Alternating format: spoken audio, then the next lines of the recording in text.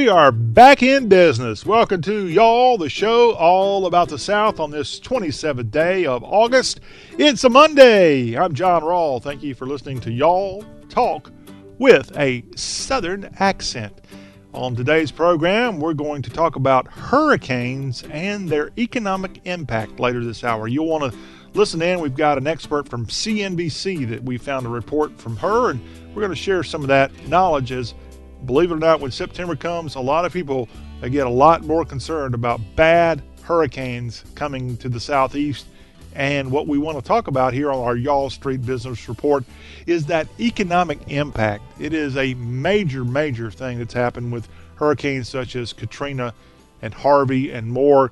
And we'll discuss that later this hour on the Y'all Show. We've also got hashtag Hullabaloo this hour. And in hour two, we've got Jerry Short, the teller of tales from Takapola Way, that's going to be stopping by with a great report about working. And he works like a cat. And we'll tell you about Jerry and his short stories coming up in hour two. Plus, we've got some sports headlines. College football began Saturday. We've got a handful of games that we're going to report on, including a great game in Montgomery, Alabama between North Carolina A&T and Jacksonville State. It went down to the wire, and there was a little bit of an upset at the Crampton Bowl. We'll have that report, plus a NASCAR driver and the N word, or the word that starts with an N, as I like to talk about it, and how that's in the news. And it is a shame that it's even in the news.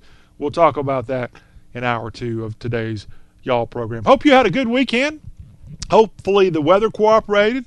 We're getting ready to turn that page over into September. It's our last week of August. Labor Day's around the corner, and we've got to go full throttle throughout the rest of the year.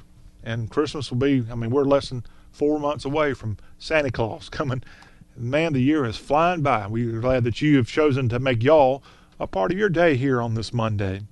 Well, sad news on Sunday in Jacksonville, Florida, as a gunman opened fire during a Madden 19 NFL tournament at a restaurant there at the kind of tourist area of downtown Jacksonville. 2 people were killed by this gunman, who then turned the gun on himself. And a witness has been describing this as a person who became angry after he lost an event there at the Madden 19 NFL tournament. The shooter who died as a result of shooting the gun and killing himself was David Katz, who came to Jacksonville from Baltimore. And many people were injured as a result of this. This is a developing story. But, yeah, this David Katz has been identified as the shooter in Jacksonville, Florida, Sunday. A horrible scene, and what should have been a fun tournament for gamers. And this guy evidently became very emotional. And there's video of people playing games when this erupted, and we don't like to see that. And another case of violence in our beloved region, and a case of violence in Florida, which has seen more than its share of unfortunate incidents of shooters in the last year. South Carolina Senator Lindsey Graham has come out with a statement after his longtime friend and fellow Senator John McCain died on Saturday. Graham tweeted out, "America and freedom have lost one of her greatest champions, and I've lost one of my dearest friends and mentor. I will need some time to absorb this, but I want Cindy and the entire McCain family to know they are in my prayers." McCain died Saturday at the age of 81 after a long cancer fight, and it came out at the end of last week he was going to stop cancer treatment.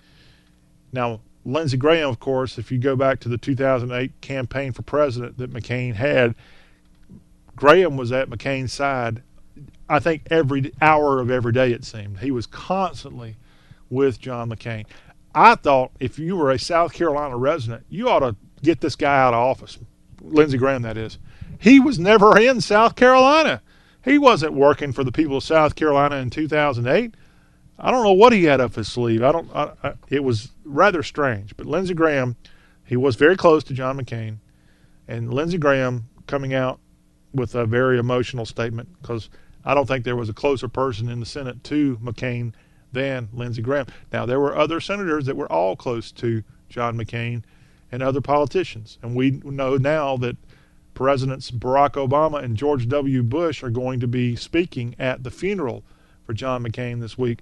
President Trump will nowhere be near there.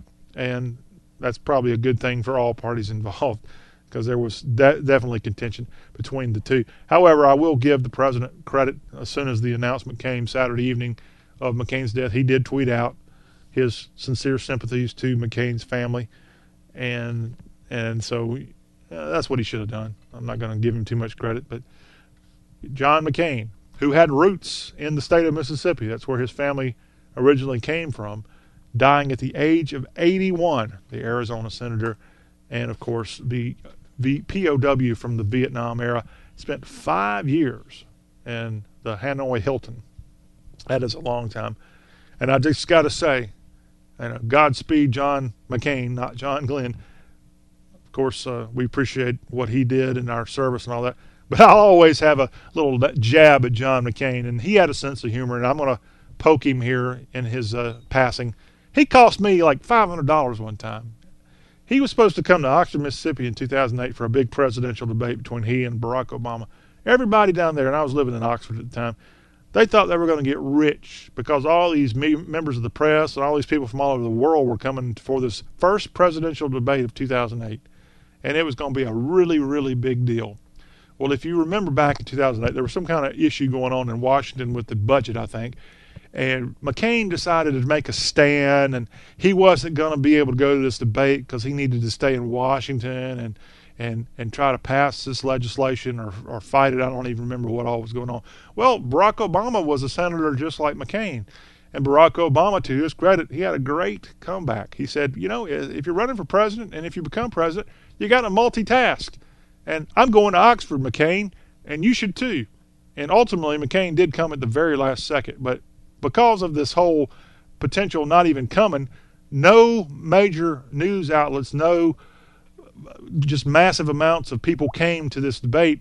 And I had paid to sponsor a reception in Oxford for all these great media members that were going to go hobnob with people like me, and nobody was there. I went to the party, and they had some good food and drink, but everybody there were people I already knew. They weren't from New York and Washington and California, so I didn't get refunded. He cost me money, his decision-making, and frankly, I'm not sure it didn't help to his demise in the election. If he was that bad in his decision-making to come to a debate, it cost him in the presidential election. But as a lot of people said, they didn't think there was any way he could win that anyway against Obama. Obama had everything going for him in 2008. John McCain dying at the age of 81.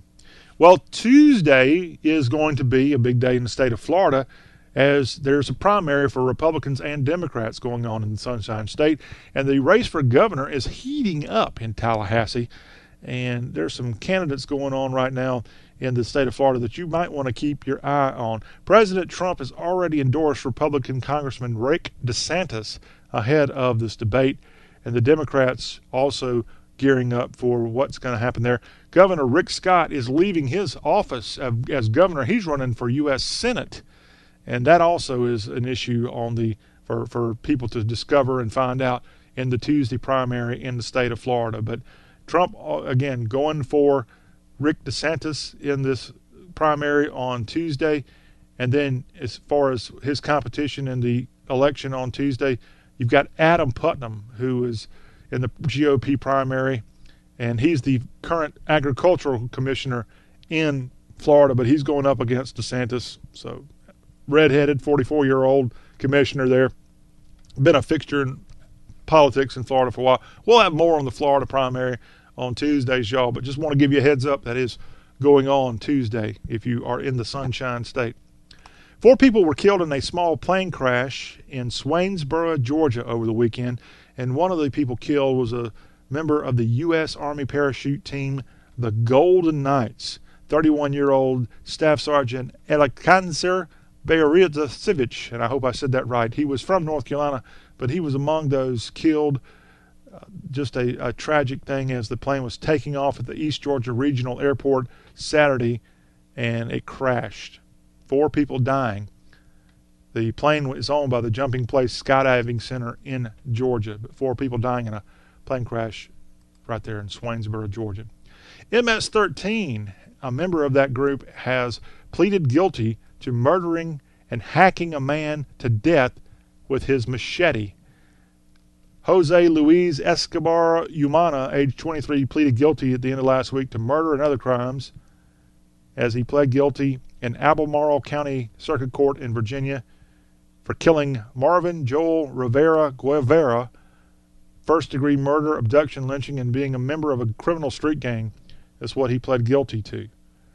But a case of MS-13 operating in the South, and here a member charged with hacking to death a man who was killed for speaking ill of the notorious gang last year. And this man, Escobar Umana, hacks him with a machete and kills him. Send him downriver immediately and never to be heard from again if we can help it. Sad story coming from North Mississippi. A high school football player for Byhalia High School collapsed during a game Friday and then subsequently died in Memphis. The Marshall County School Superintendent said that 16-year-old Dennis Mitchell, who attended Byhalia High School, which is just south of Memphis, was playing a game in Coahoma County, which is Clarksdale, Mississippi. And after playing a quarter and a half, the defensive lineman came off the field during the second quarter and was cheering the offensive on the sidelines, and then he collapsed. He was rushed to the hospital but never regained consciousness and died in Memphis. 16-year-old football player for Byhalia High School in Mississippi. Sad news there. A football game Friday night in Little Rock called the Salt Bowl had to be canceled after a safety scare happened at War Memorial Stadium. That's where the Razorbacks of Arkansas will play a few games. And this game, a high school game, was going on, and something happened where it sounded like shots being fired, and people became very scared, and it led the police there to say that a small fight escalated when the barricades fell. It sounded like shots being fired. Social media has reaction to the fans. People are scared. And when you got more than 30,000 fans, I think this game had 38,000 people at War Memorial Stadium. The Salt Bowl, which features Benton High School and Bryant High School, which are two schools just to the southwest of Little Rock. There are two towns called Benton and Bryant. I think they're like 5 miles apart from each other. A nice area. I've been able to go to Benton before and spend the night. Had a good time there. But, yeah, this is the Salt Bowl between these two rivals. And 38,000 people were at War Memorial Stadium for this contest Friday. And this scare happened, and they ended up canceling the game. A sad thing for the fans, for the football players and such at the Salt Bowl. What a great name between these two teams. And Little Rock Police had to cancel it, and I don't think there's any plans to make it up. But Bryant was leading 28-14 when it was canceled. So maybe they'll get an honorable mention win or something like that. But I still find it hard to believe that 38,000 people were at a high school football game. I know in Texas, they pack them in. And they love their high school football in Texas. But this game, I'm sorry, it was Saturday night the Salt Bowl was held, not Friday night. Saturday Night Lights at War Memorial Stadium. But it's a real scare, and I hate to see this. Now, I read also Friday night in Jacksonville, they had a person killed at a high school football game there.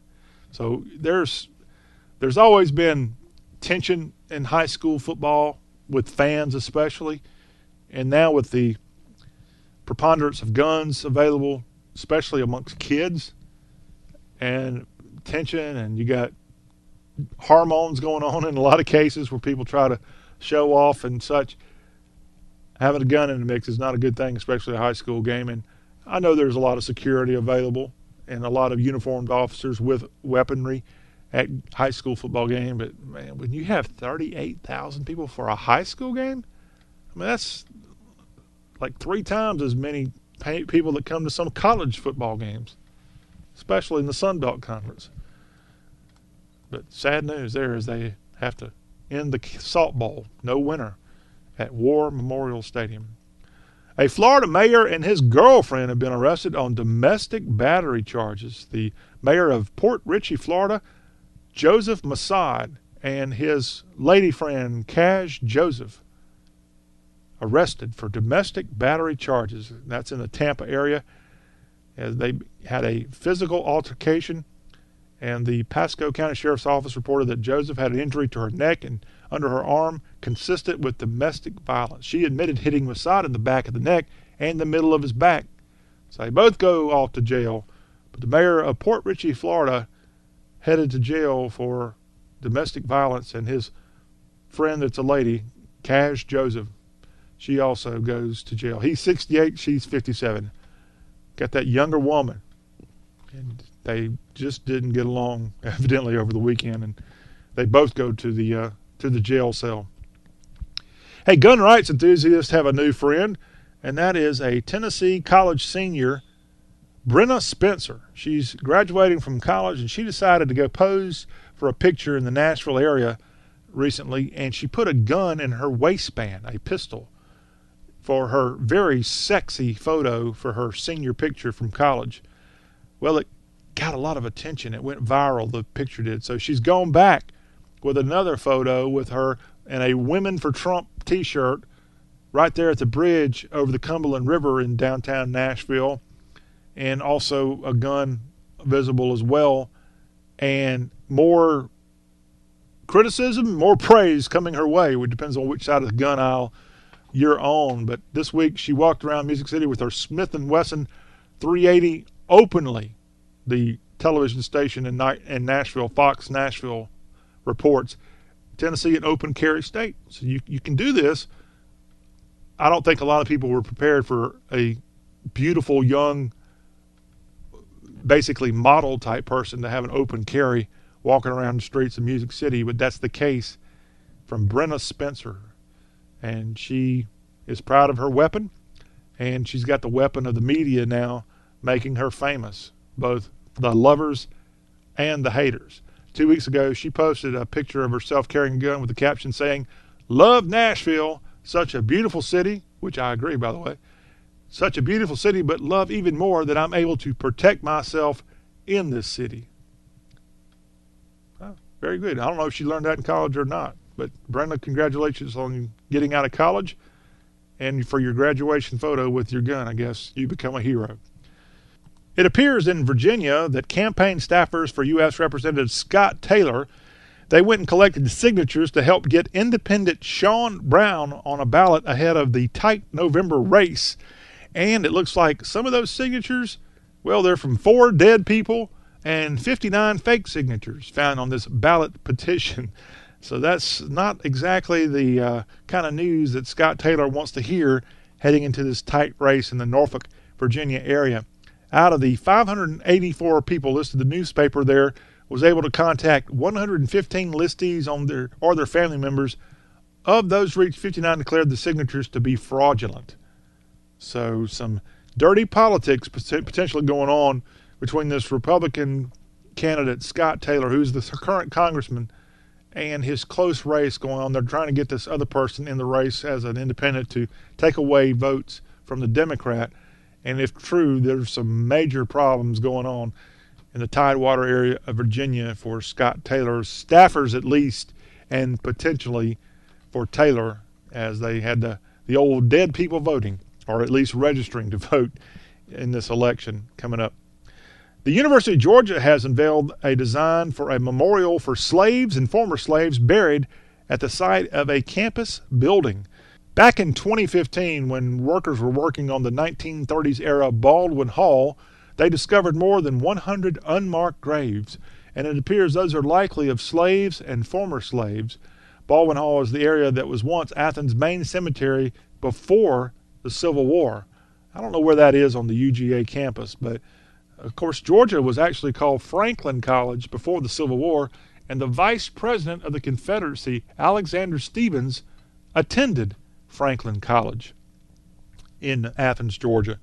But Baldwin Hall there, as the workers found 100 unmarked graves. That's hard to believe that someone didn't know that when that Baldwin Hall was originally built. But people in the old days, in some cases, white, black, it made no difference. If they had a good property, and it didn't matter if somebody was buried there or not, somebody had greed on their mind, and they just ignored the fact that there were bodies there. There's lots of Indian burial mounds that have been leveled throughout time, and we have a bad history of treating the final resting place of people in a very irreverent way, and that's what looks like happened in Athens, Georgia a long time ago. Hey, if you're going to be out in the Gulf of Mexico around Mississippi and off of Louisiana, watch out for manatees. The state of Louisiana is now warning boaters to watch out for the creatures because they have migrated from Florida across the Gulf Coast. The Louisiana Department of Wildlife and Fisheries said West Indian manatees have been seen across coastal Louisiana, and the department has posted caution signs at boat launches throughout the area. I don't think you want to hit a manatee if you're cruising around the coast of the Gulf of Mexico. And if they're in Louisiana, naturally, they've gone from Florida across the Alabama coast, across the Mississippi coast, and they are now in Louisiana. I would guess they probably are in the Texas area as well. During the summer, they sometimes swim toward Alabama, Mississippi, Louisiana, and Texas, but it looks like because of their movement, they could be in at least the Louisiana area year-round. They require warm water, and those that travel to Louisiana generally begin the journey back to Florida in early fall. But they could be in Louisiana more than just in this time of year. Be on the watch out. They are a massive creature, a beautiful creature. If you see a manatee, you can report it in Louisiana to 1-800-442-2511 and let them know that you see a manatee out there, and try to avoid a catastrophe if you're in a boat. If you hit a manatee, I'm sure it's not a good thing. Also in Louisiana, the state has released a new campaign for tourism. It's called Feed Your Soul. And this is a new package of TV ads hoping to get visitors to come to Louisiana. And it was done by the Lieutenant Governor's office, Billy Nungasser. The Lieutenant Governor unveiled the new advertising last week at the state's annual travel summit in Lake Charles. This Feed Your Soul was originally announced back in January, and it dovetails with the reworked marketing effort. The spot highlights Zydeco music, swamp tours, seafood, drinks, and dancing, among other Louisiana experiences. And we must say, in the Pelican State, they are a very, very unique state from a food, from a music standpoint, from a sights standpoint, from a big city like New Orleans to rural areas as well. One of our true gems, the state of Louisiana. And Feed Your Soul is a great campaign from Nungasser's office. Hey, in Nashville over the weekend, Taylor Swift played at Nissan Stadium. That's not the biggest newsworthy thing, although I knew people that went there from all over the South to see Taylor Swift back in Nashville playing at this big venue. Well, before the concert, her merchandise truck caught fire outside of the stadium, and 2 fire trucks had to come to Nissan Stadium in the area of there to hose down the trailer, which was full of merch for her Reputation Stadium tour going on. Now, the good news for Taylor, I know this would really, really affect her pocketbook. The trailer of merchandise was empty. It had just been emptied out, her tour merchandise, and this, when it caught fire, nothing in there. So yeah, the trailer was damaged, maybe possibly ruined, but all of her beautiful Taylor Swift merchandise that I know everybody wants to have, already emptied out. Nothing to see here. Good news for Taylor Swift fans. In Alabama, as we wrap up our headlines from across the South, a man is going to prison for shooting a pregnant cow. This happened in Prattville. Byron Jamar Esco received a 57-month prison sentence for illegally possessing a firearm and shooting a cow, according to U.S. Attorney Louis Franklin. The 30-year-old reportedly massacred the cow back in 2017. He'd already been released from state prison after pleading guilty in 2007 to first-degree robbery in Montgomery County, Alabama. And he was driving in his vehicle along country roads near Hope Hole, Alabama. And as he drove, Esco, unprovoked, pointed his 9mm handgun at a cow grazing in a field. He fired the weapon and killed the cow, which was pregnant with a calf. He drove away, but before he could do so, though, the cow's owner observed Esco's vehicle and reported the shooting and the details of the getaway vehicle to law enforcement authorities. Early the following morning, the sheriff's deputy found Esco driving the car, and inside the vehicle was the handgun used in the cow assassination. But if you shoot a cow in Alabama, you may go to jail for 57 months, which is what's happening to Byron Jamar Esco of Prattville, Alabama. Of course, he's got some other problems, illegally possessing a firearm and such too, but what a lowlife. What a lowlife. I think I heard that term over the weekend from someone. Maybe the president's even used lowlife lately, but God, I can't imagine why. Maybe there was something in the system creating such a stupid decision at the time. Well, and that is what's going on across Dixie here on this Monday. When we come back, we're going to turn our attention to hashtag Hullabaloo. It's our fun look at social media and some of the craziness that people are saying about our region. That's ahead on The Y'all Show. We'll be right back.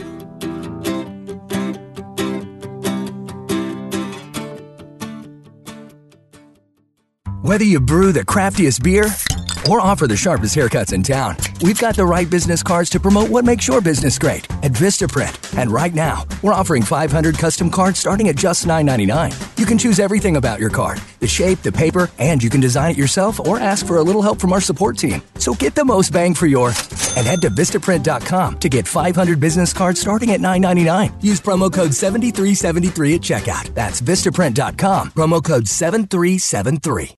The Samsung Galaxy Note 9 has arrived at Sprint. For a limited time, get the super powerful new Samsung Galaxy Note 9 at 50% off with a Sprint Flex lease.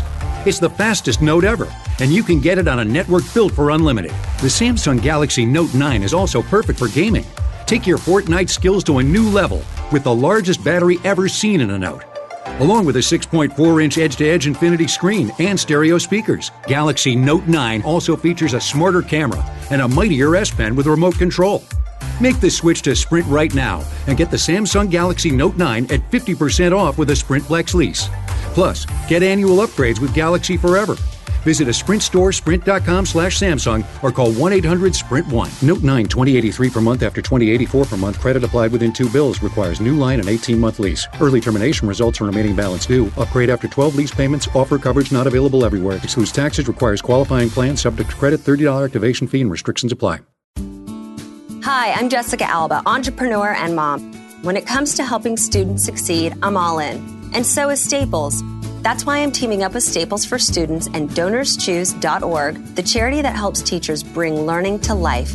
Join us by donating in store or online at staplesforstudents.com. Your donation will help local teachers make a difference for their students, because every kid deserves a great start this school year.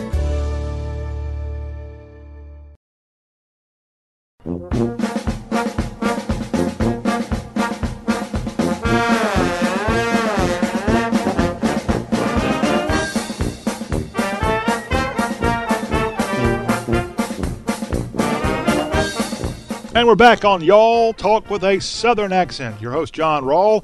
On Twitter, we're at Y'all Show. Well, on Twitter, we go through and we find our hashtag hullabaloos for the week.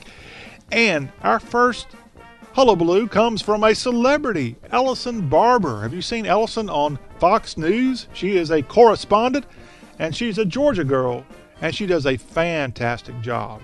And if you don't mind, I have a confession. I think Ellison's going to be my future ex-wife. I really do. She's exactly what I need. She's a Southerner. She's absolutely beautiful. She works at Fox, which is a good thing. But here's what makes it a perfect marriage that will end in divorce, I'm sure. She graduated from Wofford College in Spartanburg, South Carolina. So, Ellison, for all the aspects that I love about you, you may be the only woman that I can have a real meaningful discussion about Southern Conference football. You and we can go to dinner. We can have our good Southern food. We can talk about politics. We can talk about anything you want, but we can also mix in who's going to win that UT Chattanooga versus Western Carolina matchup that coming weekend. What about Randy Sanders' ETSU Bucks? Are they going to really pull that upset against Tennessee in week 2 of college football? And is VMI, are the Keydets going to finally get a Southern Conference win in 2018? You know, Ellison, you and I can have these great discussions. And we also, man, we can just really heat things up when the Citadel, my alma mater, plays your alma mater of Wofford College, which is happening this weekend. And if the stars align, and I think they are, I'm going to be in Spartanburg Saturday when Wofford, the defending Southern Conference football champs, host the Citadel Bulldogs in the season opener, a conference matchup. And Ellison, we could just tailgate, and it'll be great. Now, Ellison, I know you probably have a boyfriend. You probably have a husband. But I can dream. I mean, a Southern boy can dream, right? But now, you may be the only absolute gem in the South that I can have a Southern peach from Georgia with a South Carolina college connection that I could have this kind of discussion. Hey, I can only hope. Well, here's why Ellison's on my mind today, besides her great journalism. She put on Twitter over the weekend a really funny picture. It was from the Clayton Tribune, which is in her hometown in Rabun County, Georgia, northeast corner of Georgia. And Ellison has a great picture of the local paper with her cooking on Fox News. And she wrote, "Cooks breakfast on TV once, finally makes the local paper. Hashtag Georgia forever." And so I guess Ellison Barber of Fox News had not been shown a lot of love by the local paper in Clayton, Georgia. And finally, she goes on TV and cooks. And the Clayton Tribune, they got her all over Rabun County News with her great cooking skills. And Ellison, look, I'll do the cooking. If you give me a chance, let me just do everything. I can make a mean barbecue sandwich, but it's got to come from Clayton, Georgia. I've been to that place in downtown Clayton that has like 6 different sauces available. We've talked about it on the Y'all Show before. Unbelievable. I'll need to dig up the name of that before we get out of here on hashtag Hullabaloo. Good stuff, Ellison Barber. Now, in a non-celebrity tweet that we want to bring up, this is from South Carolina. It's from Danny Eberhardt. And Danny, as well as another South Carolinian at Dale Powell Properties, both have pictures of sunsets in South Carolina. And I wanted to share their tweet here, but you really need to go to their Twitter accounts to see what I'm talking about. And Danny's tweet says, "Southern sunset on the marsh." And man, I love a southern sunset on the marsh. It doesn't have to be in South Carolina. It can be any marsh. I love marshlands, no matter what time of day. I don't want to be out there with the snakes and alligators, but it is a beautiful thing that the Lord has given us, marshland. Dale Powell Properties, at CHS_properties, sunset over the Wando River.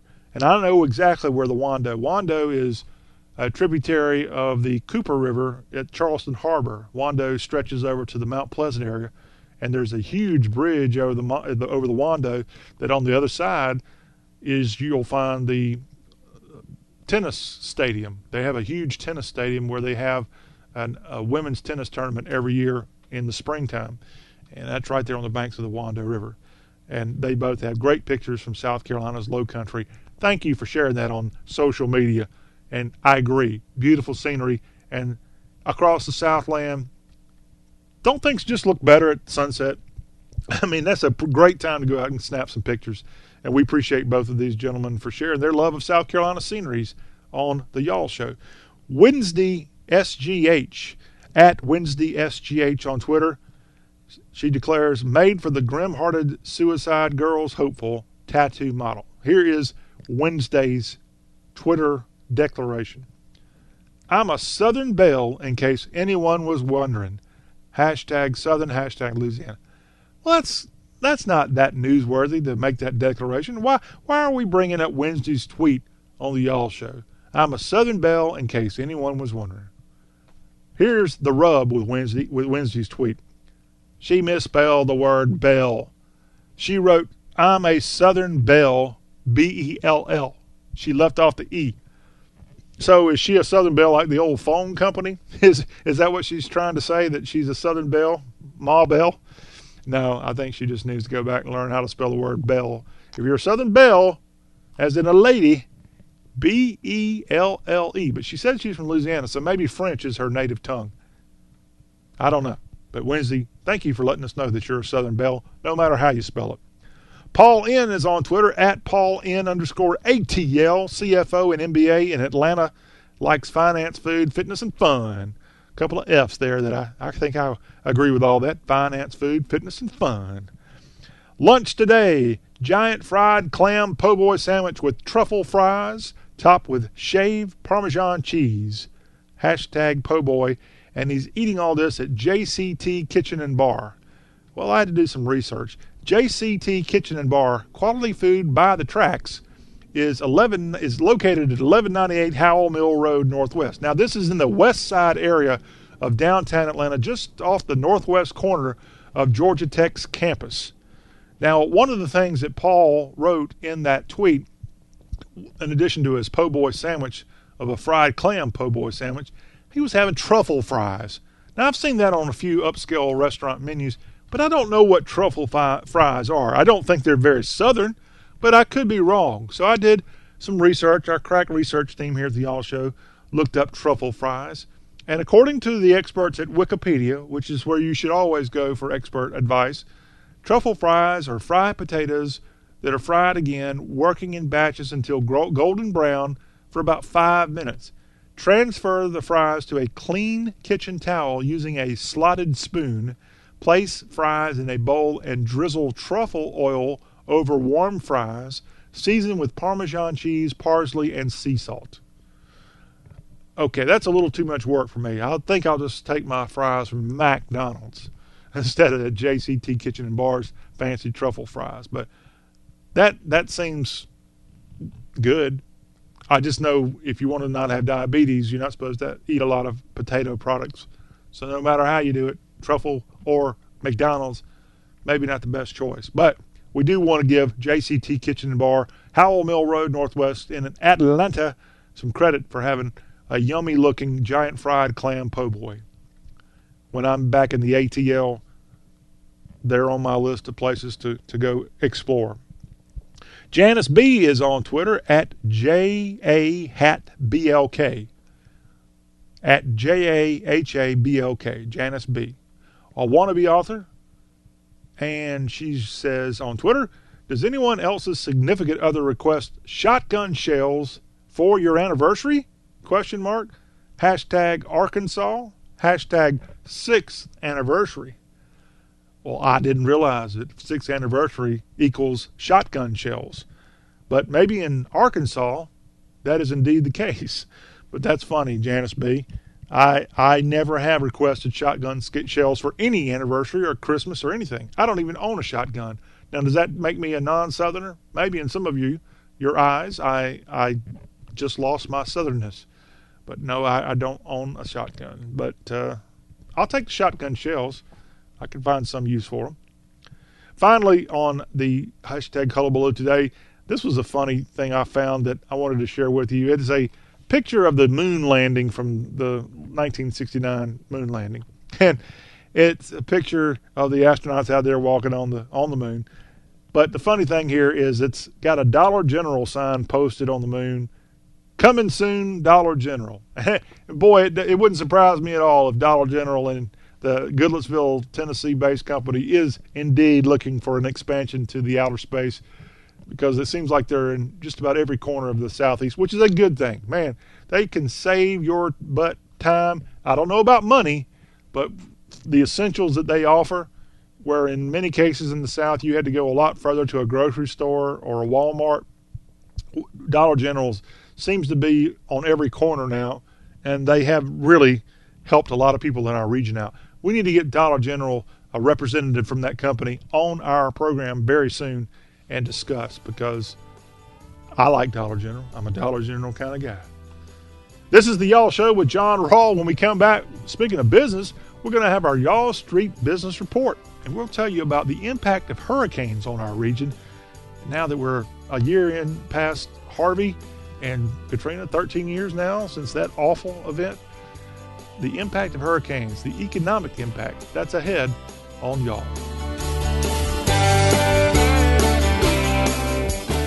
Credit products are issued by WebBank. Rates and terms vary based on credit history. Offer lasts for 90 days from air date. Amazon is not a sponsor of this promotion. Gift card offer valid only for new customers applying for a personal loan. Other restrictions apply. See website for details. Medical bills, credit card bills, auto loan bills. Oh no. Are you stressed trying to get your bills paid each month? Wouldn't it be a huge relief to make just one simple payment? Get that relief today with a debt consolidation loan through Avant. Avant is an online leading platform that has rescued hundreds of thousands of Americans struggling with the stress of high interest debt. That could save you money, simplify your life, and erase all that stress. The application is quick, and you could have the money you need as soon as the next business day if approved by 4:30 Central Time, Monday through Friday. And now, get a $50 Amazon.com gift card after your first payment is made on time. To check your rates and to get this special radio offer, go to Avant.com today and enter promo code 1818 when applying. That's AVANT.com, promo code 1818. Hey, Dad, want to shoot some hoops? In a bit, buddy. I promise. Allegra knows that allergy symptoms can get in the way of enjoying the moment.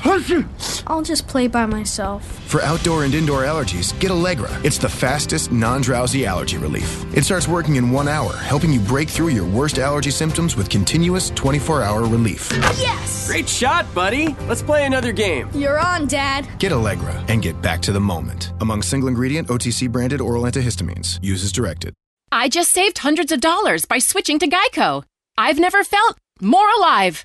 Disclaimer. Geico cannot guarantee you will feel more alive. You either possess functioning respiratory and circulatory systems, or you do not, or you are a zombie. If you are indeed a brain-starved zombie and you would like to save money on car insurance, the Geico legal team applauds your excellent life choices, even in your shambling afterlife. But we strongly encourage you to visit geico.com or download the Geico app. Please stay a minimum of 500 feet away from our large and presumably delicious, delicious brains. Geico. 15 minutes could save you 15% or more.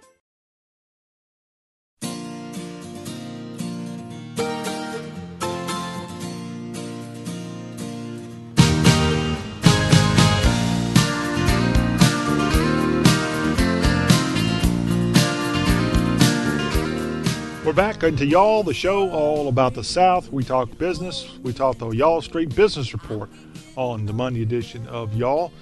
And this is getting ready to be September.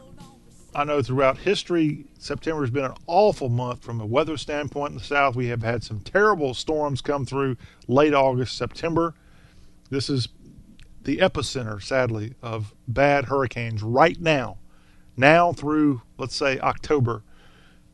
As a result of that, we wanted to talk about the impact, the financial impact of hurricanes in the South on the economy, what that means, especially looking back at the 13th anniversary of Katrina and now the 1-year anniversary of Hurricane Harvey in Texas. CNBC International's Elizabeth Schultz filed a report, and I got this off of social media, of that impact. How do hurricanes affect the economy? And I thought this was very informational, that this international network, what they did, especially with some of the places in the South featured here, it would be worth sharing what Elizabeth Schultz has to say about hurricanes and their economic impact. Let's listen. Between 1950 and 2016, 4,597 tropical cyclones around the world passed within 100 miles of a city, affecting 3,113 cities and 132 countries or territories. New research from the International Monetary Fund, the IMF, uses a complex formula to measure the economic impact of tropical cyclones. Depending on where you live, you might call a tropical cyclone a hurricane or a typhoon, but they're all the same thing.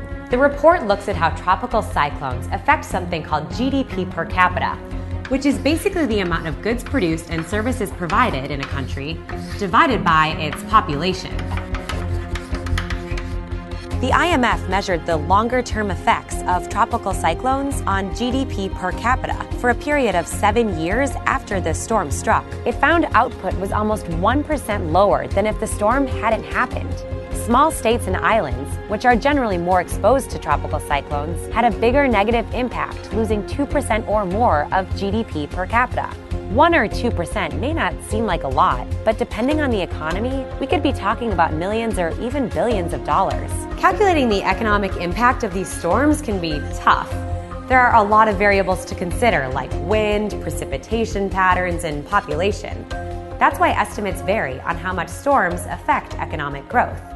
The National Oceanic and Atmospheric Administration estimates that since 1980, the United States has sustained 212 weather disasters, where the overall cost reached or exceeded $1 billion. The total tab of these events combined was a whopping $1.2 trillion. And that number is sure to escalate from Hurricanes Harvey, Irma, and Maria. Initial cost estimates for Harvey in Texas are between $70 and $108 billion. Hurricane Katrina in New Orleans in 2005 had the most significant economic impact, with an estimated price tag of roughly $160 billion. Here's a chart of jobs in New Orleans in the wake of Katrina. Employment plunged right after the hurricane in September 2005. But even 10 months after the storm, the economy averaged 95,000 fewer jobs than the year before. Some of the biggest losses came from the tourism and shipping sectors. Besides job losses, a storm's impact can be measured in a range of other economic indicators. After Hurricanes Harvey and Irma, consumer confidence dipped in Texas and Florida as Americans felt less optimistic about their outlook for the economy. Storms can cause huge losses in the farming industry when crops are destroyed. And of course, property damages, transportation disruptions, and business closures all bring major economic costs. These are all reasons why economists predict GDP will drop in the aftermath of a storm. Growth often rebounds in the following quarters when reconstruction efforts get underway and states or countries receive federal aid and insurance payouts. But it still takes a long time to clean up the economic damage from a storm. Research shows that even after 20 years, a country's economy has not fully recovered from the shock. From CNBC International, that is reporter Elizabeth Schultz and her report, How Do Hurricanes Affect the Economy? And we know all too well in the South, hurricanes throughout the last 20, 30 years, from Hugo to Andrew to, of course, Katrina and more. We hope we don't see one this year. We had Rita last year that was horrible. We don't like hurricanes, but unfortunately they are a necessary evil if you live in the South. It's just part of it. We just don't want them to be any worse than they have to be.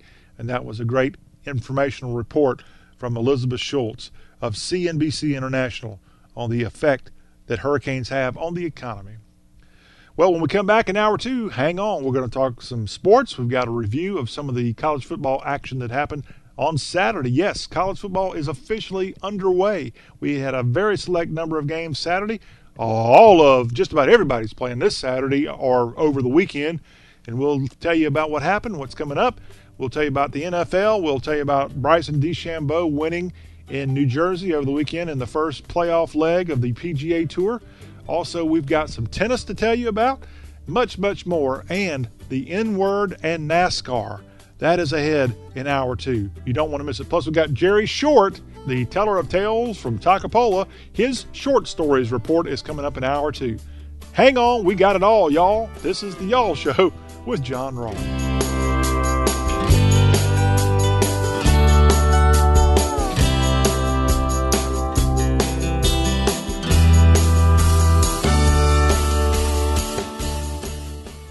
Whether you brew the craftiest beer or offer the sharpest haircuts in town, we've got the right business cards to promote what makes your business great at Vistaprint. And right now, we're offering 500 custom cards starting at just $9.99. You can choose everything about your card, the shape, the paper, and you can design it yourself or ask for a little help from our support team. So get the most bang for your and head to Vistaprint.com to get 500 business cards starting at $9.99. Use promo code 7373 at checkout. That's Vistaprint.com, promo code 7373.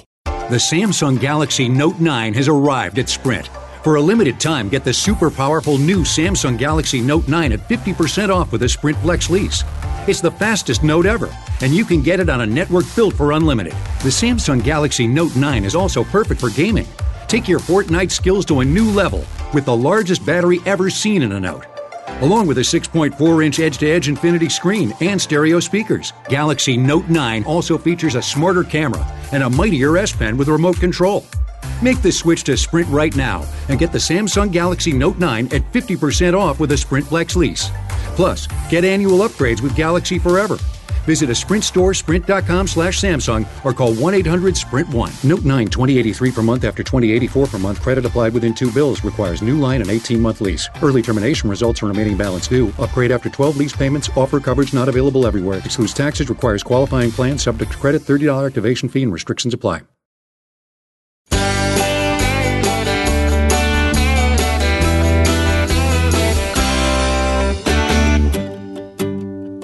It's the show all about Dixie. Welcome back to Hour 2 on a Monday. This is Y'all Talk with a Southern accent. I'm your host, John Rawl. Thank you for being a part of this all-Southern show. On Twitter, you can find us at Y'all Show, Instagram, Y'all Show, and our number, 803-816-1170. Still to come before we get out of here on this Monday edition, we've got the teller of tales from Toccopola Way, Jerry Short. And Jerry hints that he's going to be talking about work, or the lack thereof. Actually, he's going to be talking about hard work.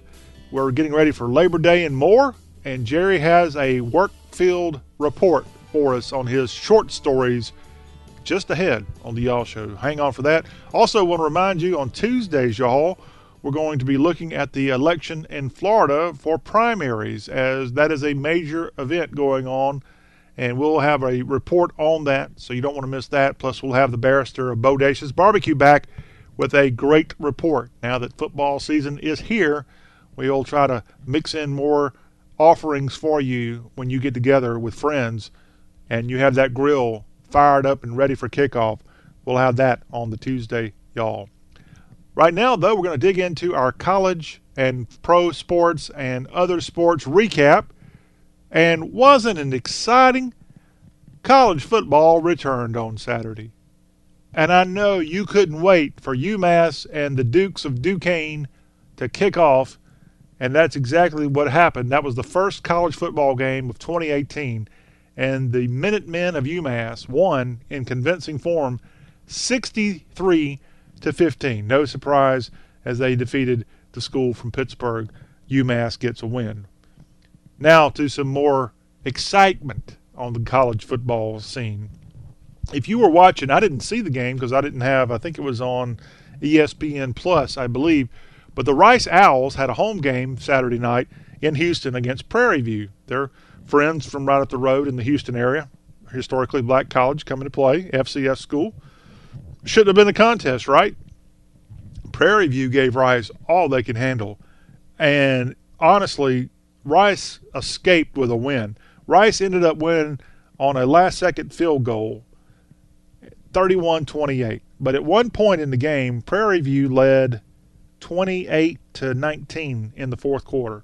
Rice scored 12 unanswered in the fourth quarter to come back and surge ahead and beat the Panthers in Houston, 31-28. It could have been the first FCS shocker of 2018 this past weekend, but it wasn't. Rice moves to 1-0. Their next game is going to be against their in-town rival, the Houston Cougars. So that ought to be a fun game between Rice and Houston this coming weekend when most college teams get up and going. Two other games from out west that happened over the weekend that I want to tell you about before we get to our FCS kickoff game in Montgomery. Hawaii really surprised me. The Rainbow Warriors went into Fort Collins and knocked off Colorado State 43-34. We told you all last week about the goings-on of Rams coach Mike Bobo. He's had so many health issues. Well, his Rams ended up losing the challenge at home to Hawaii. And Hawaii, which literally the state of Hawaii was during a hurricane and tropical storm at the time of the game. But their college football team goes all the way to Colorado and comes back with a win against the Colorado State Rams, 43-34. And then finally, in the land of enchantment, I think that is New Mexico's theme. I should know. I apologize. But New Mexico State hosted Wyoming. The Cowboys went to NMSU and defeated the Aggies 29-7. The Aggies didn't even get on the board till the end of the game. It was a shutout for most of the game. But Wyoming looked very convincing in their win over New Mexico State Saturday night. And then the final game that I want to talk about actually happened in Dixie.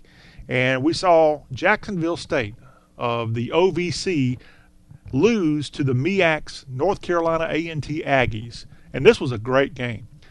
Frankly, it was a shocking game because Jacksonville State was the favorite. Jacksonville State has been a very good team in FCS football, but at the FCS kickoff at the Crampton Bowl in Montgomery, they were self-destructing all night long. They missed field goals. They just looked sloppy. They fumbled. That's how they lost the game at the end. Their fumble, I think the quarterback fumbled there with like a minute left. And North Carolina A&T goes all the way to Montgomery with very few fans. I will give credit. It was a pretty good attended game, well-attended game in Montgomery between these small schools. But in the end, the visitors from North Carolina, even though this was a game in Alabama, not at Jacksonville State, it was in Montgomery, the state capital, but the Aggies pulled the shocker over Jacksonville State in the FCS kickoff, 20-17. A&T wins. So congratulations to them. And that was a look at the games that happened this past weekend. Now we're all focused on the real start of college football, which Thursday's got a lot of games. Most teams get going on Saturday, and we'll get you through the week here on the Y'all Show, getting you prepared for that. We'll have our Sports Lagniappe on Tuesdays, y'all, looking at some of the smaller conferences. Wednesday, we'll have an ACC report preparing you for the ACC opener for teams this week. On Thursday, we'll have the SEC report, getting you ready for all the big SEC contests going on this weekend. And then Friday, we're going to have a really fun thing to offer you. We are going to introduce on the Y'all Show General Gridiron. General Gridiron has been a syndicated show that yours truly, John Rawl, has written, produced, and voiced for about 5 years now. And we've got about 55 affiliates across the South. Well, now that we're doing Y'all, I'm going to take the General Gridiron Show and incorporate it into the Y'all Show. So there'll be a section of the Friday Y'all that will be General Gridiron. And what is General Gridiron, you ask? General Gridiron is a fun preview of the weekend's big games. We will have a colorful description of the rivalries, the games, the mascots, and such. You'll just need to tune in on Fridays, and you'll get General Gridiron right here on the Y'all Show, and it'll be a portion of our preview of Saturday's college football games, and that'll be the first episode of that will be on the Friday Y'all. So we'll have that to get you ready for Saturday on Fridays on the Y'all Show. So excited about that. Speaking of SEC football, the South Carolina Gamecocks, we mentioned this on Thursday last week when we had Tyler Garrett on from the Carolina Crowline. We said that there's a chance that the field at Williams-Brice Stadium was going to have to be replaced, and indeed that is the case. Following a Jay-Z and Beyonce concert last week, the field at Williams-Brice Stadium is ruined, and athletics officials there have had to truck in sod from Sugar Hill, Georgia. I guess they don't have any good sod in the state of South Carolina. They had to go to Georgia to get this Bermuda grass. But they are installing more than 90,000 square feet of Bermuda grass at Williams-Brice Stadium in Columbia, and it should be all good and good to play on come Saturday when the Gamecocks and Coastal Carolina get going. I think that's a high noon kickoff in Columbia, so they don't have a whole lot of time to get this field in place. But they must have been paid a lot of money by Jay-Z and Beyonce to even have this concert less than 2 weeks before the start of college football. But that's what's happened for the Gamecocks of South Carolina, and we hope the field is good to go because they got a game against Coastal Carolina this weekend and then that big game against Georgia coming up the weekend after that. Now, NFL news, the preseason ends Thursday. Every single NFL team will have its final preseason game Thursday of this week, and I'm going to rattle through all the matchups here real quickly, so pay attention. Miami's at Atlanta, Indianapolis is at Cincinnati, the Cleveland Browns play at Detroit, New England plays at the New York Giants, the New York Jets play at Philadelphia, the Carolina Panthers at Pittsburgh, Jacksonville's at Tampa Bay, and a good Florida rivalry there. The Washington Redskins play at Baltimore, Buffalo's at Chicago, Minnesota's at the Tennessee Titans, the Los Angeles Rams play at New Orleans, the Dallas Cowboys are at Houston, and a good Texas rivalry there. The Green Bay Packers at Kansas City, the Denver Broncos at the Arizona Cardinals, Los Angeles Chargers play at San Fran, and the Oakland Raiders are at Seattle. That is the final preseason tune-up for all these teams Thursday of this week, and then the preseason begins that Saturday, or that's Thursday after Labor Day, and then most teams, of course, play the Sunday following Labor Day. NFL season is fast approaching. Congratulations to Detroit Pistons star Blake Griffin. He was back in Norman, Oklahoma over the weekend, where the University of Oklahoma has dedicated the Griffin Family Performance Center on campus in his honor. Griffin was the 2009 AP Player of the Year. and he made a significant donation. It was the largest ever from a former Sooners basketball player to help pay for the $7 million center now known as the Griffin Family Performance Center at the University of Oklahoma. So congrats to Blake. And remember, he played back for OU with his twin brother. I don't know what happened to him. I forgot his name, but Blake Griffin was a force in his college days and now roughly 10 years into an NBA career too. Congratulations to former SMU golfer Bryson DeChambeau. He won the first round of the PGA playoffs, winning the Northern Trust at Paramus, New Jersey's Ridgewood Country Club Sunday. He shot a 18 under for a 4-stroke win over Tony Finau, and as a result, he won $1.6 million. I think, if my math is correct, that was the second PGA win for Bryson, who, of course, you may know, wears a kind of goofy little derby hat on the course. I think it's what it's called. I should know. I don't have all my hat terminology down. But Bryson DeChambeau, a Californian that went on to play college golf for the Mustangs at SMU and is a fantastic golfer, he wins the first round of the PGA tournament there in New Jersey, and that will go a long way to him trying to capture the PGA Championship, which, again, the actual last tournament's coming up in about 3 weeks in Atlanta at the East Lake Country Club, I think it's what it's called. Bobby Jones's old country club just a couple miles east of downtown Atlanta, Georgia. Now to tennis. Tennis takes center court for about 2 weeks as the U.S. Open is going on, and we want to tell you that the fun begins today, Monday, the 27th, and Rafael Nadal, the number one tennis player in the world, gets going tonight at 9 o'clock. Well, he has a challenge in his fellow Spaniard Ferrer going on in the outskirts of, I think it's in Queens is where the court is, right by the New York Mets baseball stadium. So that is this today. We've got some tennis. You've got a couple of Southerners. Harrison from Shreveport, Louisiana. He's got a match going on at 6 Eastern tonight. He plays South African Anderson. And an Atlanta tennis player, Donald Young, who's a rising star in tennis. He has a match tonight also against Argentine Del Potro. That's a 9 o'clock match there in New York. You can watch all this, I think, on ESPN. They got various streaming channels of all the tennis matches for the 2018 U.S. Open. That's going on right now for like 2 weeks. And finally, here on the Y'all Show, this was a story that came out over the weekend that is hard to believe that is actually true. Connor Daly is a race car driver, and his sponsorship from the Lilly Corporation was removed because of his father's use of a racial slur. Not now, but back in the 1980s. And this driver sponsorship from Lilly Diabetes, it was pulled from his number 6 NASCAR car because of what his father did, allegedly, and I think his father may have admitted to it. But it happened before he was even born, before Connor Daly was even born, this racial slur happened. People have lost their mind. I can't believe this would happen to this guy. And again, Lilly, I think people should be inundating them with all kinds of expressions of their dissatisfaction of their pulling this guy who he's not responsible for what his father said or did nearly 40 years ago. This guy was born in 1991, Connor Daly. And this Lilly Corporation, with their diabetes sponsorship, pulling this after a tape was leaked where his dad supposedly used the word that starts with an N back in the 1980s, and now his son is being penalized for it. I think it is absolutely insane, and people have lost their mind over that word. And it's a bad word. You shouldn't use it, but if you do, it shouldn't mark. I mean, you shouldn't ever hurt somebody's child who didn't even say it, wasn't even born.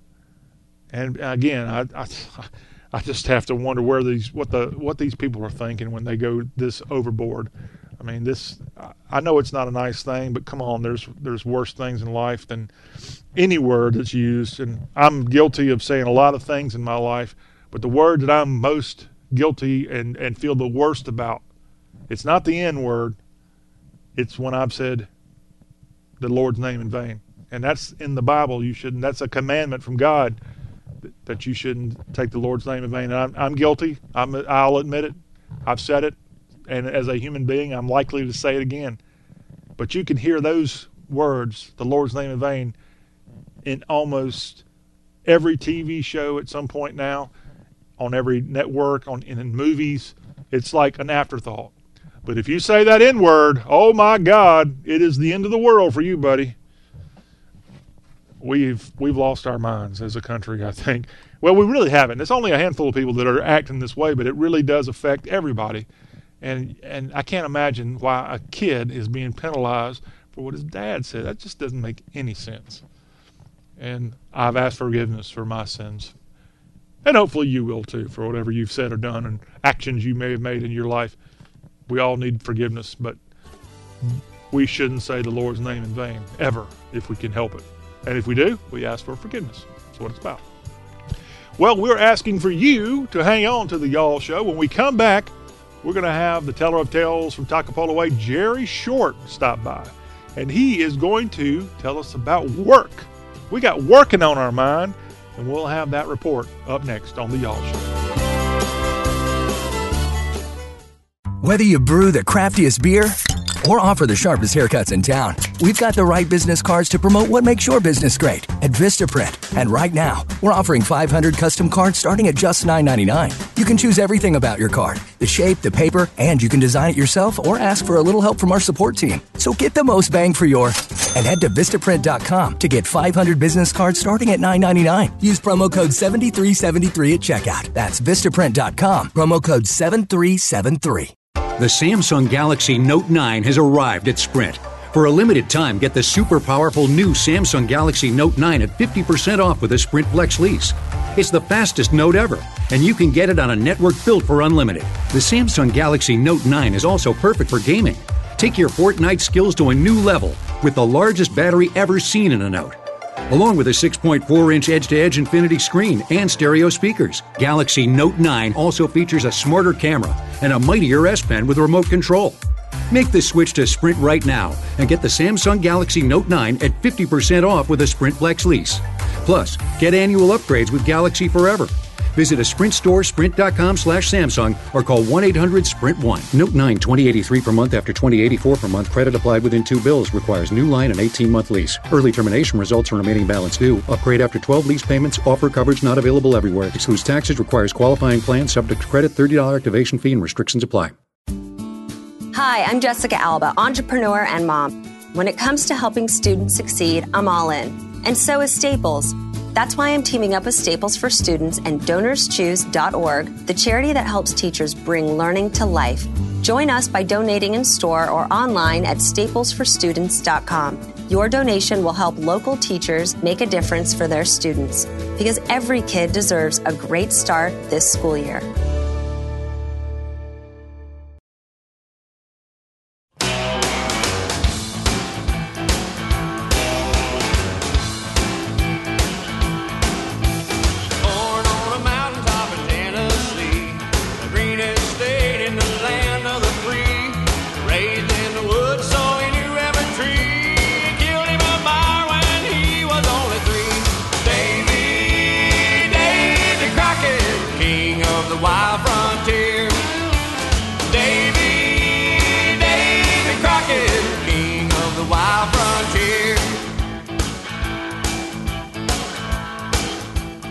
And we're back on Y'all Talk with a Southern Accent. I'm your host, John Rawl. And on the Y'all Show, we salute all of our working people here on this Labor Day week and Labor Day festivities and such going on as our country takes the national holiday.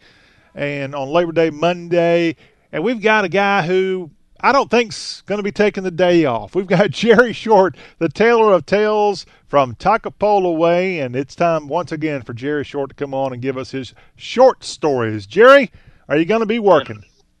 Well, I'll be working, but if I'm not working, it might be one of 30% of the times in these 72 years that I've been off, and if I was off, it's because it was a chance for my wife to take her home to Louisiana for a 3-day weekend or something. If something didn't come up, that'd be the only time. Usually I work because I was brought up to work. When you grow up in the poorest state in the union. I thought you were going to say the Depression. I was like, golly, Jerry, Well, you're not that old.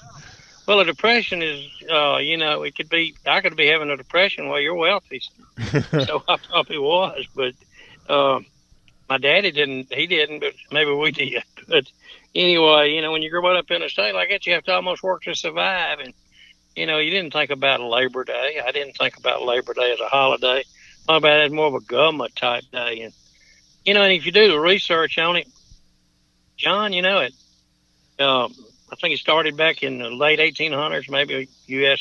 started accepting it as a federal holiday in the 1890s. But anyway, it was started by different branches of unions. Really? I never have been a big union fan, and unions they were trying to unite all the unions together and implement the 8-hour workday. Mm-hmm. Because at times, and I've heard it all my life, at times there was a place for the union that they had worked their workers way too many hours and way too hard. And as I do the looking back at that kind of stuff, they were talking 70, 80 hours, and I worked 120-something hours before. I don't believe that. Long ago. Oh, I got it backed up and proved it it was on a BP oil spill. Really? I worked 122 hours in 1 week, and I was staggering when I was walking. Were you getting overtime? Yeah, I was making good money. I was working for a company that was auditing for BP, and I think they had made a big mistake. They had me as one of the chief auditors on the Mississippi Gulf Coast, like I had 3 degrees in accounting or something, and I didn't, but I was up in the mornings at 4:00 checking the roster and who we were paying, who BP was paying, that was going to work at that time of day, and checking their VIN numbers on their vehicles against them, and doing that. And then at night, I had to compile all that stuff, and I had to send in all the paperwork to our corporate office in Spring, Texas, and had to send about $5 million worth of doggone invoices. Really? From the 2 companies. Yeah, we had 2 companies that I had from Ocean Springs to the Louisiana state line. And I had 3 other people helping me when I started, but I had a guy, and he kind of went shell shock or something. He went off, and then I had to start dropping all that at FedEx every afternoon at 6 o'clock. So it didn't give you a lot of time to audit 7,000 workers that those 2 contractors had. One was USES, and one was HEPACO out of North Carolina. But they had all kind of stuff that they were billing BP for, so it was a lot of hours were required. No more people than we had controlling what they were doing. But anyway, that kind of getting the cart ahead of the horse. Yeah. I was going to talk about Labor Day and I got started and all that kind of stuff. And, it was the unions that pushed for it, and they wanted it. They sold it on, let's work 8 hours. Let's have 8 hours of recreation and then 8 hours of sleep. Well, that didn't work then, and that don't work now. But we got people ready to write you angry letters. Oh, I know. There's union people, and there's a lot of them. And once upon a time there was a place for them, and I can't say that there's not a place maybe now for some. But take a look at Detroit. What did the automotive industry unions do? It shut Detroit down when we started getting vehicles in from other countries, and that union wage, and it's no doubt they were overpaid in places like that compared to where we live in the South. Yeah, don't you know kind of a rough guess of what people made in the heyday of Detroit? Yeah, I do. I know pretty because I've purchased absentee landowner timber from some of them, and they live doggone good. The ones that went up there in the 50s. Mm-hmm. And I've been up there, and I saw what they retired at and what their retirement money was and what they did. And I remember them coming home, and they'd be driving big new cars. And my daddy always said, look at us son guns. They're renting cars to come down here and show off. Well, you're like, you get up there, they weren't renting cars. They were making money to buy cars. And so, I guess the union was really helping them. But, we were a right-to-work state. And a right-to-work state kind of keeps unions from organizing. I think I'm in Missouri right now, and they just had a vote on that. And it went big time pro-union, the vote did. I mean, they was trying to go right-to-work in Missouri, and it failed. It failed 30-70%. And so anyway, back to, what they had kind of envisioned is kind of started having parades and having all that kind of stuff. And, then it evolves into the AFL-CIO, and then the, truck unions and, they become corrupt, and you've had corruption in that. I'm not picking on unions. I'm going to get completely off that. I wanted to, the only union that touched and came home to me conflict was in 1951 and 2. Things were really heating up in Water Valley, Mississippi. And they had a textile plant there, a clothing textile.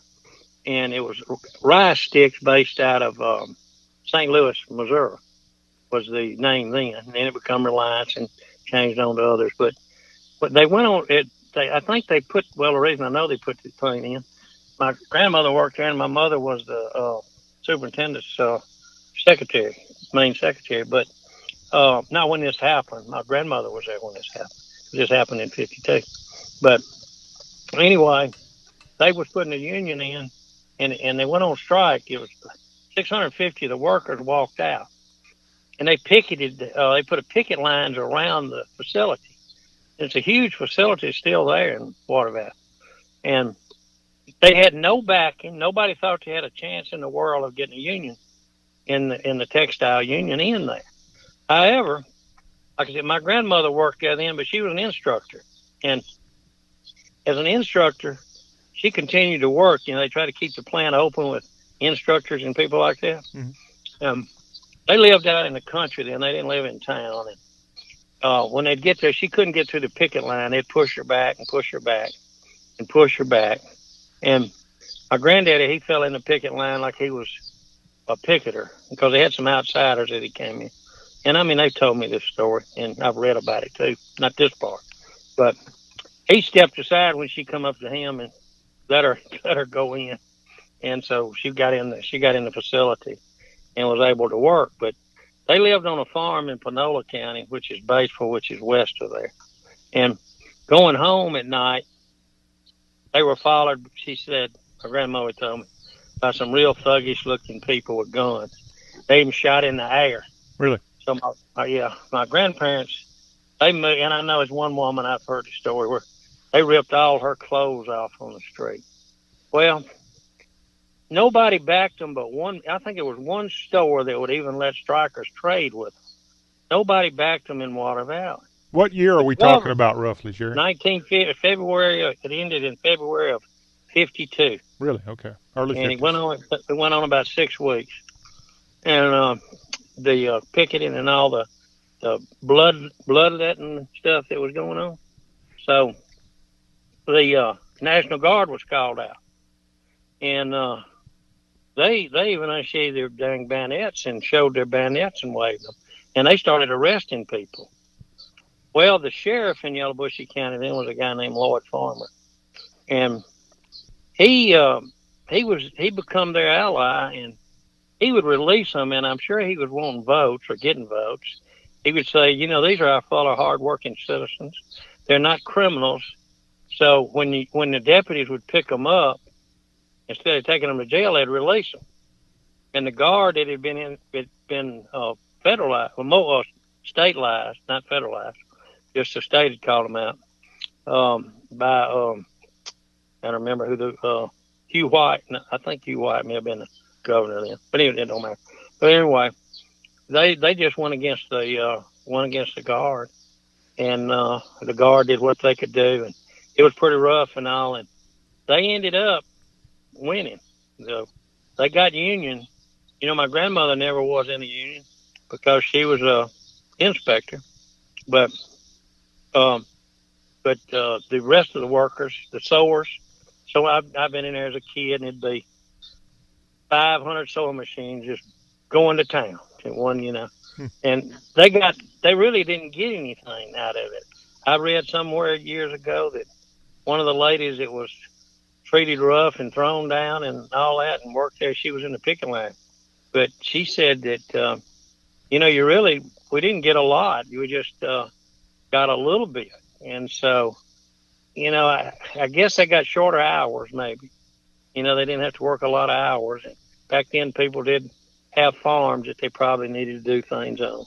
And then up north, they call them sweat boxes and things like that. So, I guess they had their place. But, I'd say, with that going on there, and that wasn't Water Valley's first encounter. It's kind of ironic.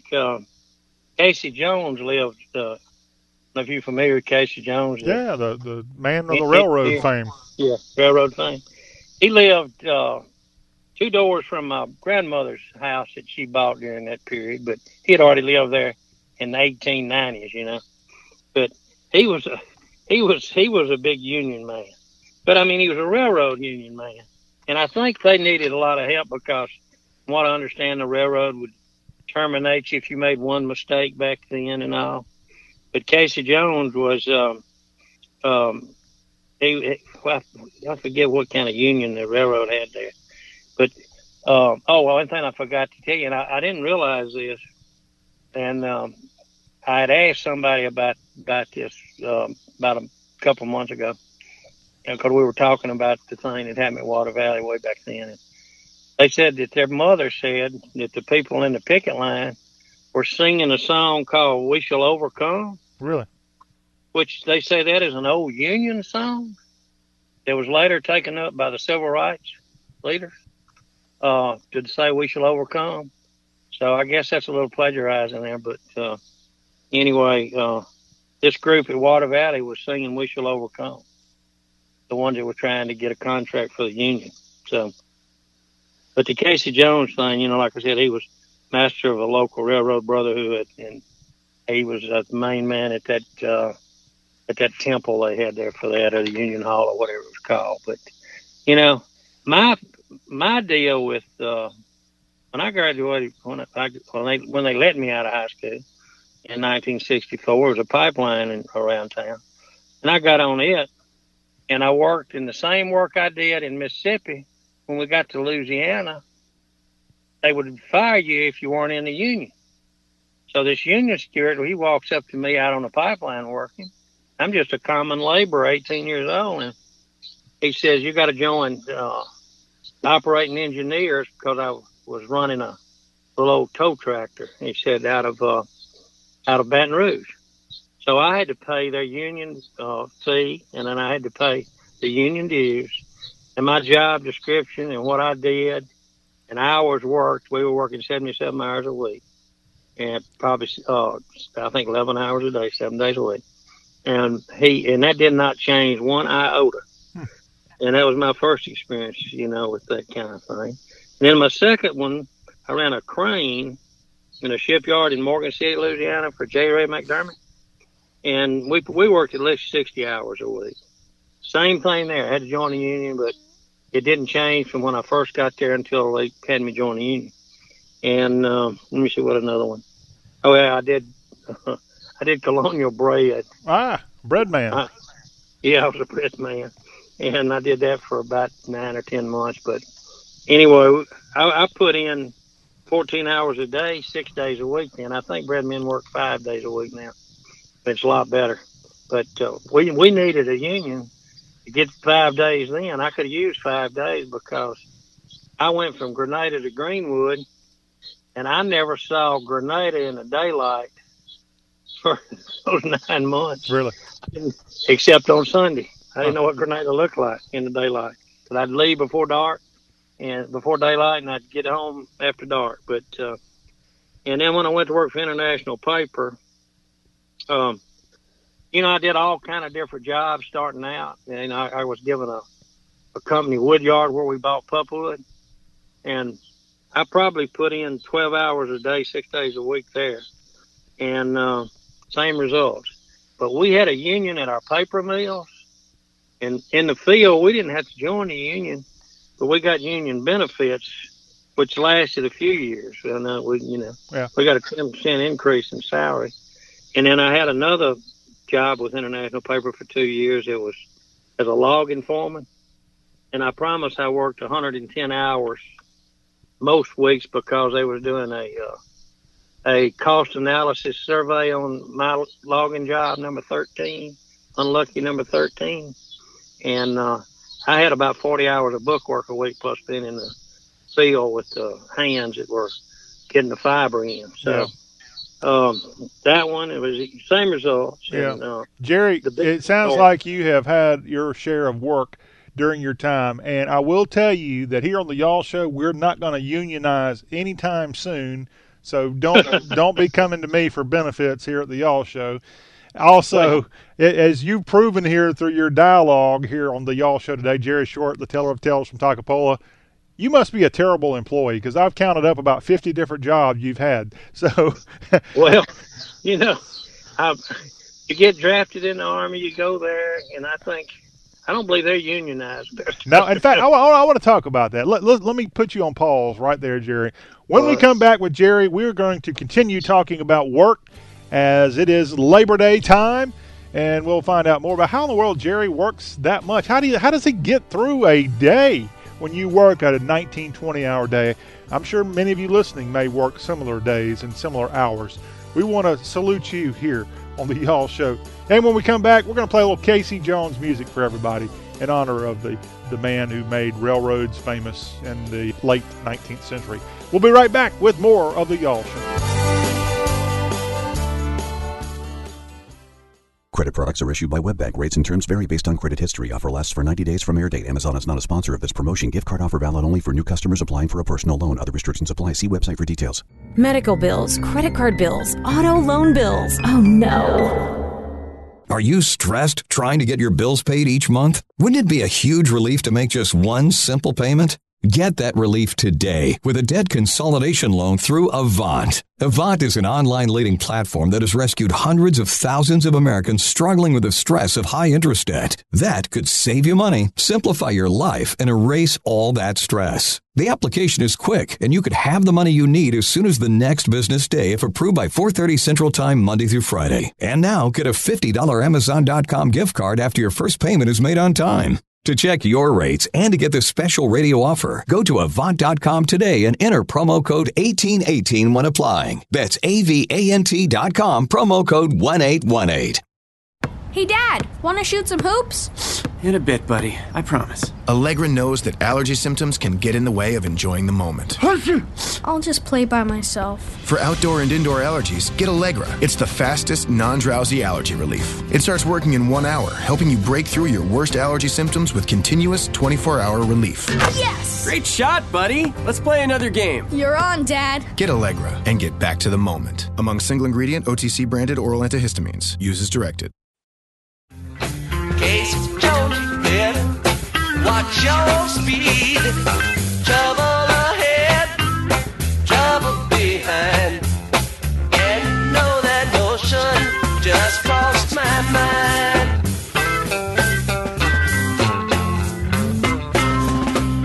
Trouble ahead, a lady in red. Take my advice, you'd be better off dead. Switchman, sleeping train, 102 is on the wrong track and headed for you.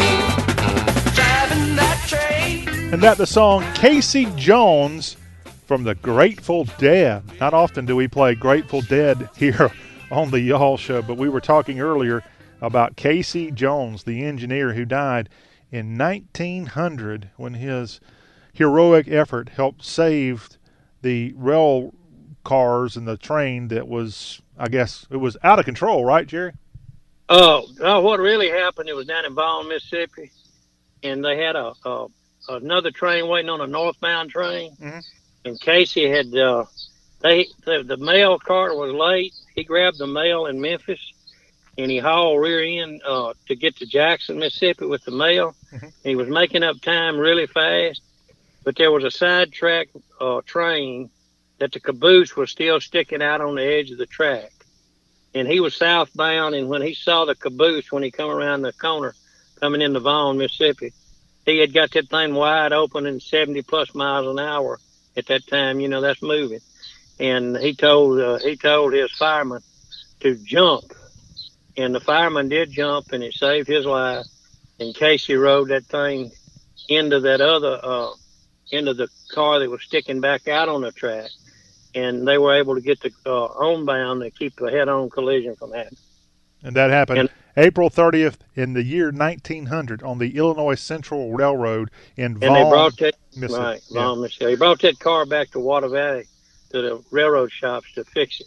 Really? That's where Illinois Central had their railroad shops then. Wow. So we talk about Water Valley all the time here on the show, Jerry. Man. Well, they moved it to Paducah because Water Valley tried to overtax them. Ah, okay. And Casey Jones was from Jackson, Tennessee. You want to say hello to everybody in Jackson listening to our affiliate there, WTJS FM 93.1, the Talk of Jackson. I've got a Casey Jones French door, by the way. Oh, do you? The tornado blew his house down. It was 2 doors down from my grandmother in '84 that hit Water Valley. Mm-hmm. And while they was tearing the house down, I went over and I said, what y'all going to do with this? And that little boy, a friend of mine, had already bought all the leftover stuff. So I pulled down a wood French door, and I said, can I have this? And he said, yeah. So I've got a Casey Jones door. How about that? In my house. Jerry, it's at my daughter's house. You might have been teasing before we went to break about the military being unionized. You have served our nation in the reserves and guards through the decades and retired honorably, by the way, in case you're wondering. And I also got a top security clearance. Do you really? Cool. I sure do. Don't tell the president. Had to have one in the Special Forces. Okay. Well, but they check them every 5 years. You know, I'm out. We've been talking about unions since it is Labor Day time of year. And I was thinking about this before you even brought it up. Has there ever been an effort to unionize in the military? I think there's been an effort. You know, some government agencies are unionized, but what they've done, Congress, they implemented a lot of union rules and regulations that just about take care of that. Okay. So let's just say that they're government unions in a way. Okay. You know, I'd have to go back and do research, obviously, on that to find out. But I have looked at union stuff where they have regulations that Congress had put in place, and they apply. And that's one reason you'll see the military gets a lot of time off sometimes, and it's because of those things. Because once upon a time, they wouldn't have recognized any day, you know, there was a holiday. Just because it's a holiday, training didn't stop. Right. You know, I've been at Parris Island on Thanksgiving Day, and they're still training recruits. Marines are. Yeah. And that hadn't been about 3 or 4 years ago. Well, I mean, we wouldn't even have a country if George Washington hadn't crossed the Delaware and attacked the Germans on Christmas morning at the Battle of Trenton, New Jersey. The first victory he had in the American Revolution happened on Christmas morning. That's pretty low down. Well, you know your history so good. I hate to get in a history pie fight with you. Yeah. Well, anyway, that's how our country started. We fought on Christmas, of all holidays, Christmas morning. We launched an attack. So we have a long history of all that. But I just read over the weekend we lost another service member. I think it was in Afghanistan. I should know. But the story, and he wasn't from the South, but the story mentioned that he was on his 9th deployment overseas. And that's just way too much. And you know, when you talk about... It's never been... Yeah, I'm sorry. It's never been done in history. Yeah. When you talk about unionization, I could see where that movement might gather steam, because that is just ridiculous that our service members are going that many times overseas in a war now going on 15 years. Unless you volunteer, there's no reason for you to go. I remember when I was a really young kid in the Korean War had just started, and one of my daddy's buddies from World War II, and heck, they had hit Omaha Beach and been in the Black Forest and all that. He came by to tell my daddy goodbye that he was joining the Army again to go to Korea, and he got killed. Oh, man. Yeah, he got killed. So I mean, it's just, and then to hear this Afghanistan war is the longest war in American history. What's it in? Its 17th year? Yeah. Something crazy like that? I mean, and all we got to do is look back at history. They put Russia on their knees trying to take Afghanistan. Mm-hmm. Napoleon couldn't take Afghanistan. Hannibal couldn't take Afghanistan. That terrain in that country over there with guerrilla war fighters and not knowing who's who without a football uniform and numbers on is impossible to dang take. Yeah. So we need, when we first went in over there, we were getting all this media hype. We had Special Forces guys riding camels, and I know one of those guys. And they rode camels in like they were, doing something. And it looked like, y'all, we're going to go on in there real quick and get Afghanistan. But that wasn't going to happen. Yeah. You weren't going to go in there. And what you pointed out, John, about a man leaving his family. How many tears did you say this? I think this was 9, and there's probably more service members who've gone over more than that. See, I mean, that's completely uncalled for. It's just no place for that. I don't say you can have a standing army. If it go back to recruiting, but not recruiting, if we go back to the draft, we'd have a flood in it. We'd have to build a wall to keep our people in from going to Canada instead of one on the Mexican border to keep those people from coming. Well, they'd probably stop that flow if that happened. And we love our military. I mean, we're not picking on our military. It's just maybe there's not enough military members, and that's the reason for all these deployments. Well, we're so low on ground troops. I don't know the exact figures, but you take China, they've got 1 million ground troops, and we can't fight a conventional war with those kind of numbers and our numbers. Mm-hmm. And if we say we've got 500,000 ground troops, which we don't, say if we got 200,000 ground troops, you got to throw in clerks and other personnel that really aren't fighting troops. Yeah. So we don't have that many ground. If we don't have a deterrent of, and I hate to say nuclear defense, we can't win a war.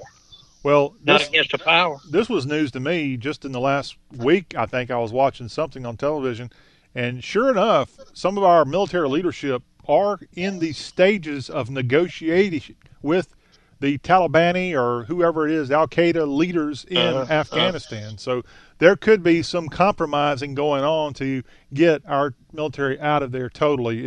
It's likely, let's be honest, it's likely a no-win situation. It is a no-win. Okay, well, you can say that. It's likely no-win, and I hate to see any more bloodshed by our guys.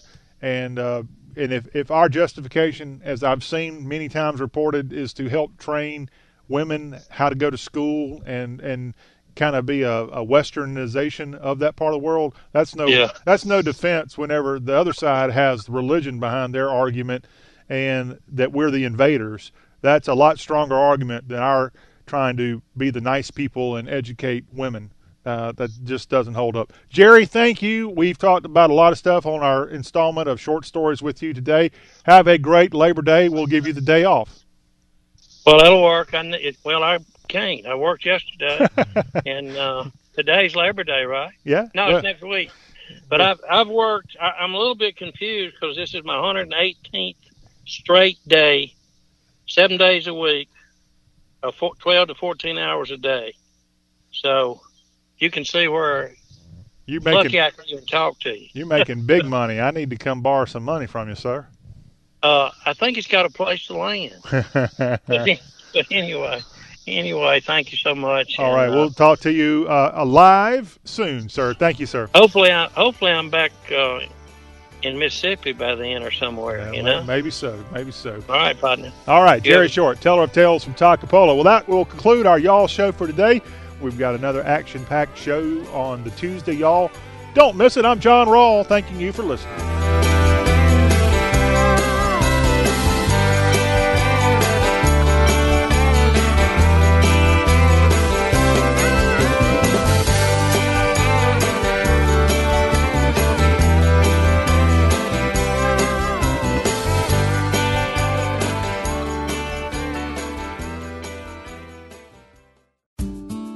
Hi, I'm Jessica Alba, entrepreneur and mom.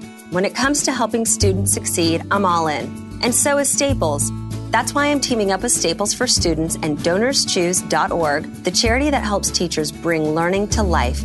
Join us by donating in store or online at staplesforstudents.com. Your donation will help local teachers make a difference for their students, because every kid deserves a great start this school year.